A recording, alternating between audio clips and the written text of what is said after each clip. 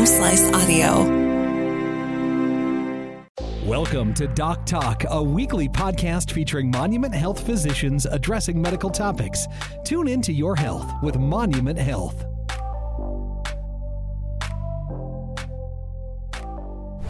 Hello again, and welcome to another edition of Doc Talk with Monument Health. My name is Mark Houston, and joining me now is Dr. Drew Purdy, a cardiologist at Monument Health, one of the original heart doctors. I remember for a long time, Doctor, hearing those ads on the radio. Yeah. And that, how far back does that go? Well, I came in 1987.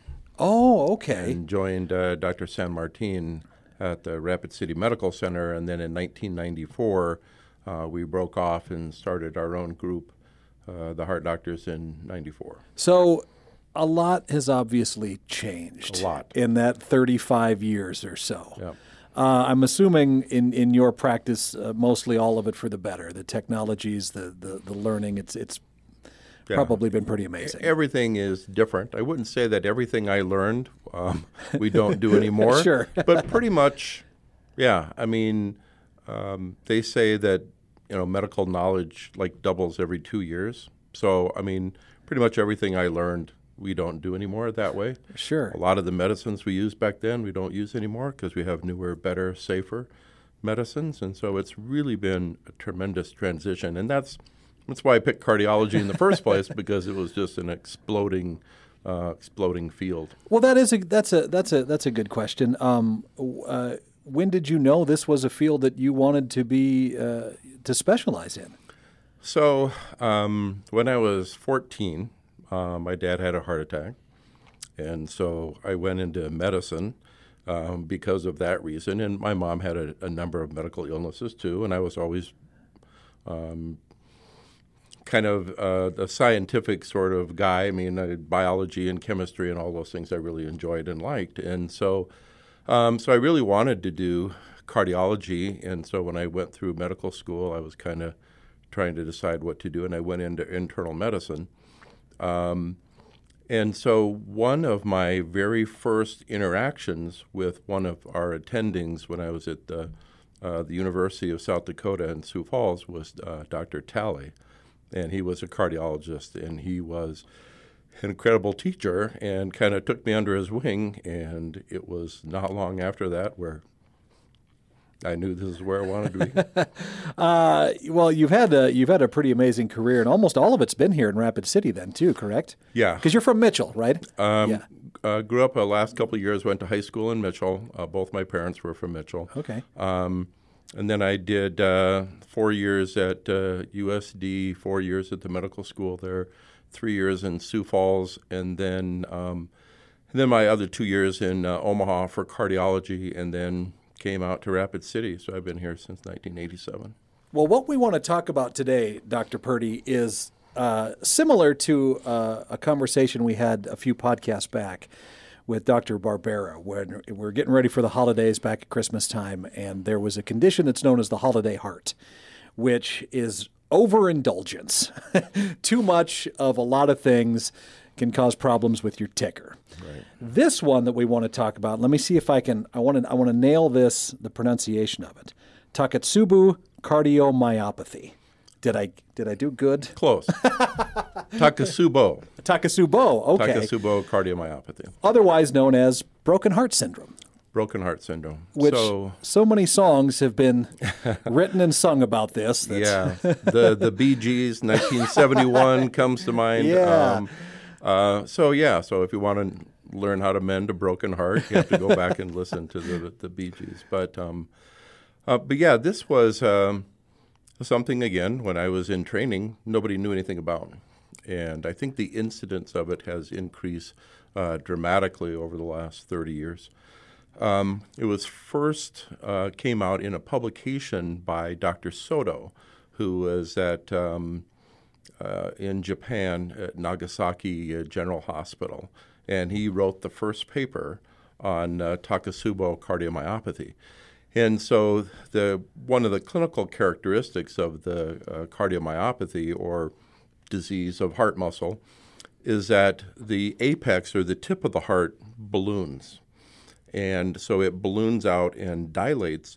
And to them, it looked exactly like the pods that the fishermen in Japan would use to capture octopus. They would put them in the bottom of the ocean. The octopus would climb in, and because the bottom was ballooned and the top was narrow, they couldn't get out. And so the fishermen would then go collect all their pots, and he says, it looks like a takasubo. And so that's what it's called. But apical ballooning, broken heart syndrome goes by a lot of different terms. Well, and then I guess the next obvious question for this is what can trigger something like this? You and I were talking a little bit before this, and I'm learning, and I'm amazed by the toughness of your heart, but also how easy it is to damage it. Is that fair? That's fair, and easy. I wouldn't say it's easy, but the main trigger for takasubo or stress cardiomyopathy is intense stress. And it's either physical stress, as in an acute illness, usually respiratory illness, because the heart and lungs are really tied close together. And then the other thing is acute mental stress, anxiety, things like that. And it's about 50-50. 50% of the time it's acute physical stress, a medical condition that triggers it. And sometimes it's some sort of overwhelming stressor that the body just can't deal with, and so the heart is adversely affected. Is that so? When you're having some sort of emotional response to that, what is happening between the brain and the heart there? Is it all? That's what I'm having the hardest time kind of wrapping my head around. Yeah. So for the most part, I mean, we always felt for years and years and years that this was a condition of the heart. So in other words, the heart is hit by a huge amount of adrenaline or epinephrine that we get from our nervous system when something really bad happens. And so the heart gets hit by this. The heart is overwhelmed. The areas of the heart that aren't moving have the most receptors for adrenaline. And so those were the areas that were just so overwhelmed that they just ceased functioning. And so the apex would balloon up. The patient would have, significant symptoms that would leave them into the hospital for a certain reason. And then, fortunately, over time, things seem to improve as you get further past the area of stress. But it's that sort of intense emotional stress. And I've had a number of patients who, just talking specifically from the standpoint of mental stress, one lady recently, her husband had a cardiac arrest at home. And so they bring him by ambulance. He comes into the hospital. We're taking care of him. And the next day, she is admitted because her husband is sick in the hospital. And so she ends up with takasubo. Is it more prevalent in men versus women? Currently, and I've been kind of studying this for a long time, and we've been looked at a long series of cases that we have at Monument that go back probably to about 2004. And we have about 200 cases, and 90+% of them are women. Very few men. Wow. What are the symptoms then? What are they looking for when this happens? The symptoms are very similar to heart attack symptoms. And so it can be chest pain, it can be shortness of breath, arm pain, the same sort of things that people would have when they have a heart attack. And so EKG findings can be very much identical to a heart attack. The blood tests that we look at to try and determine heart muscle damage oftentimes will go up with this stress or takasubo cardiomyopathy. And so everything that you look at, you would say, this patient's had a heart attack. But the difference is that people with heart attacks have cholesterol plaque buildup in blocked arteries. People with takasubo on the other hand, generally get an angiogram to look at the arteries, and they're perfectly beautiful, normal arteries. So you have a heart attack, but yet it's not the common heart attack that people get. And this accounts for probably about 2% of all heart attacks in the U.S. and probably about 5% of heart attacks in women. So it's very much more common in women than men, and it's not uncommon in the prevalence is significantly increased over time. So this may be, I don't know if this is a silly question or not, but if somebody's going through this and they're feeling the signs of that happening, is, you know, in that moment, I'm sure that's a very panicky feeling, and you're probably not thinking right anyway. But if you know that you don't have high cholesterol or you don't have those kind of issues, is there a way to take a minute to think, all right, I've been really stressed out about this thing. When you go into the doctor and this is happening, is it good for a patient to know that, to maybe explain, look, I've just been through something kind of horrible, can sometimes the patient help in that sense? Or is it just too... I think, for one, again, with the acute stress, a patient is overwhelmed. About 50% of them, they have another serious physical or medical condition that they should be in the hospital for anyway. But anybody that has severe chest pain, shortness of breath, breaking out into a sweat, all of those symptoms should be evaluated. They shouldn't sit at home and say, oh, right. I've been through a lot of stress. That's what's going on, even though their cholesterol and everything is fine, because there's certain people that do develop plaque in their heart arteries without the normal common risk factors. And so they should all come in and be evaluated. Well, I'm assuming, too, there are some instances where maybe there can be traumas, emotional traumas that happen as well, that you really, you don't have any control over. It just can kind of overwhelm you and your heart. Correct? Yes, exactly. And that's the difference between holiday heart syndrome, where right. you do the damage to yourself, versus this, where it's an external sort of stressor. And just, talking about, common stressors, the death of a spouse, that's probably the biggest stress in people's lifespan. And the risk of a spouse dying after their spouse has recently passed away goes up 7 times. Oh, my. And there was an 8-fold increase in sudden cardiac death in New York City around the time of 9/11. So other severe external symptoms that we have zero control over right. can lead to this.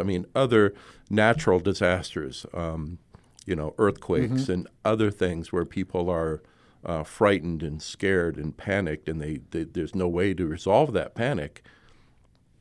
They end up with Takotsubo. So I'm assuming if you can keep your, some exercise and eating right and doing the simple things that we've talked quite a bit on a lot of different podcasts, can go a long way to, should something tragic happen, protecting your heart as well. Yes. When you look at things, exercise is probably the one great thing that increases the health of the heart more than practically anything else. Diet and exercise. But exercise probably conditions the heart more to stay healthy. Right. So I think that's important. But there aren't any really good studies that have looked at exercise for Takotsubo.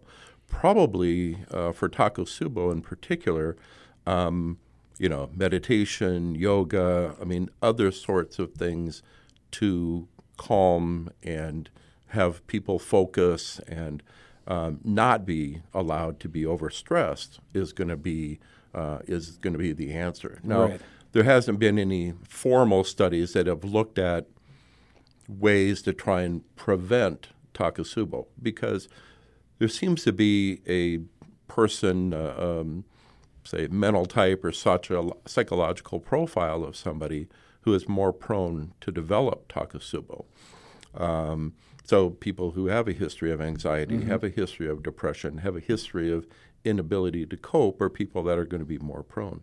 Likewise, once you have Takotsubo, your chances of having it again are about 1 in 10. Oh, okay. So it's not just the influence of something outside, but also internal influences. It's the way that we deal with stress and coping. And so that's where we get to the fact where we're finding out now, more often it's just not an overwhelming stress that hits the heart, but it's the way that the brain deals with the stress that creates a type of person who might be prone to Takotsubo. So is there any sort of cure for this then, after all you've just said? Only the Bee Gees know. So really, no. Many of the medications, and we've looked at this extensively in our list of 200 people, and we put people on, medications based on heart dysfunction, and so they get beta blockers, ACE inhibitors, other medications that we commonly use, say if they had a real heart attack that was a cholesterol-related event and permanent heart dysfunction. And so we put people on that, but it doesn't seem to be terribly preventative like it is for the heart artery patients as for the Takotsubo patients. And so there's a lot of, hopefully, with more learning about how the brain and the heart interact, we can come up with some future targets for trying to reduce the effects of the cardiomyopathy and recurrences of cardiomyopathy by maybe teaching people to deal with stress better. Well, and as you say, every couple of years, it all changes and things continue to get better, and eventually, I agree with you. At some point, we'll get a handle on it for sure. But there are, and like you mentioned, there are simple steps to protect yourself to the best of your ability. Just get the exercise and eat right, meditate. Yoga for sure while you're listening to the Bee Gees. Yeah, I think that's a great way to do it. That would be a great way to do it. Yeah. So I think that, Takotsubo, because it is increasingly more common, I think that in general, our society, our addiction to social media and all of those other things creates a higher degree of anxiety, particularly among our youth. And so I don't think this is a condition that's going to get better anytime soon. Right. Boy, that's a good point. Yeah, I think I think over time we'll probably see this become more common to some degree. Certainly we've seen it go from a period of time where nobody would ever think of it to sometimes 3 or 4 or 5 cases a month at our hospital. So imagine worldwide. Yeah. I mean, this is about as low a stress in the universe as you can get. Yeah. But we still see quite a bit of it. Wow. Well, Dr. Purdy, thank you so much for coming in and talking about this. This is really it's a very fascinating subject, and you really hit on the social media and the ways now that people can get stressed. Dr. Drew Purdy, cardiologist with Monument Health, thank you so much for coming in and talking with me. I appreciate it. Okay, you're welcome. The award-winning heart team at Monument Health provides the communities of the Black Hills with the best heart care in the region. Their focus is patient-centered care with high-quality outcomes. Contact your primary care provider for a referral if you have questions or concerns about your heart health. Doc Talk with Monument Health is recorded live at Homeslice Studios, hosted by Mark Houston, edited by Russ Haddon, engineered by Chris Jaquist, and produced by Kelsey Kinney and Rob Henry.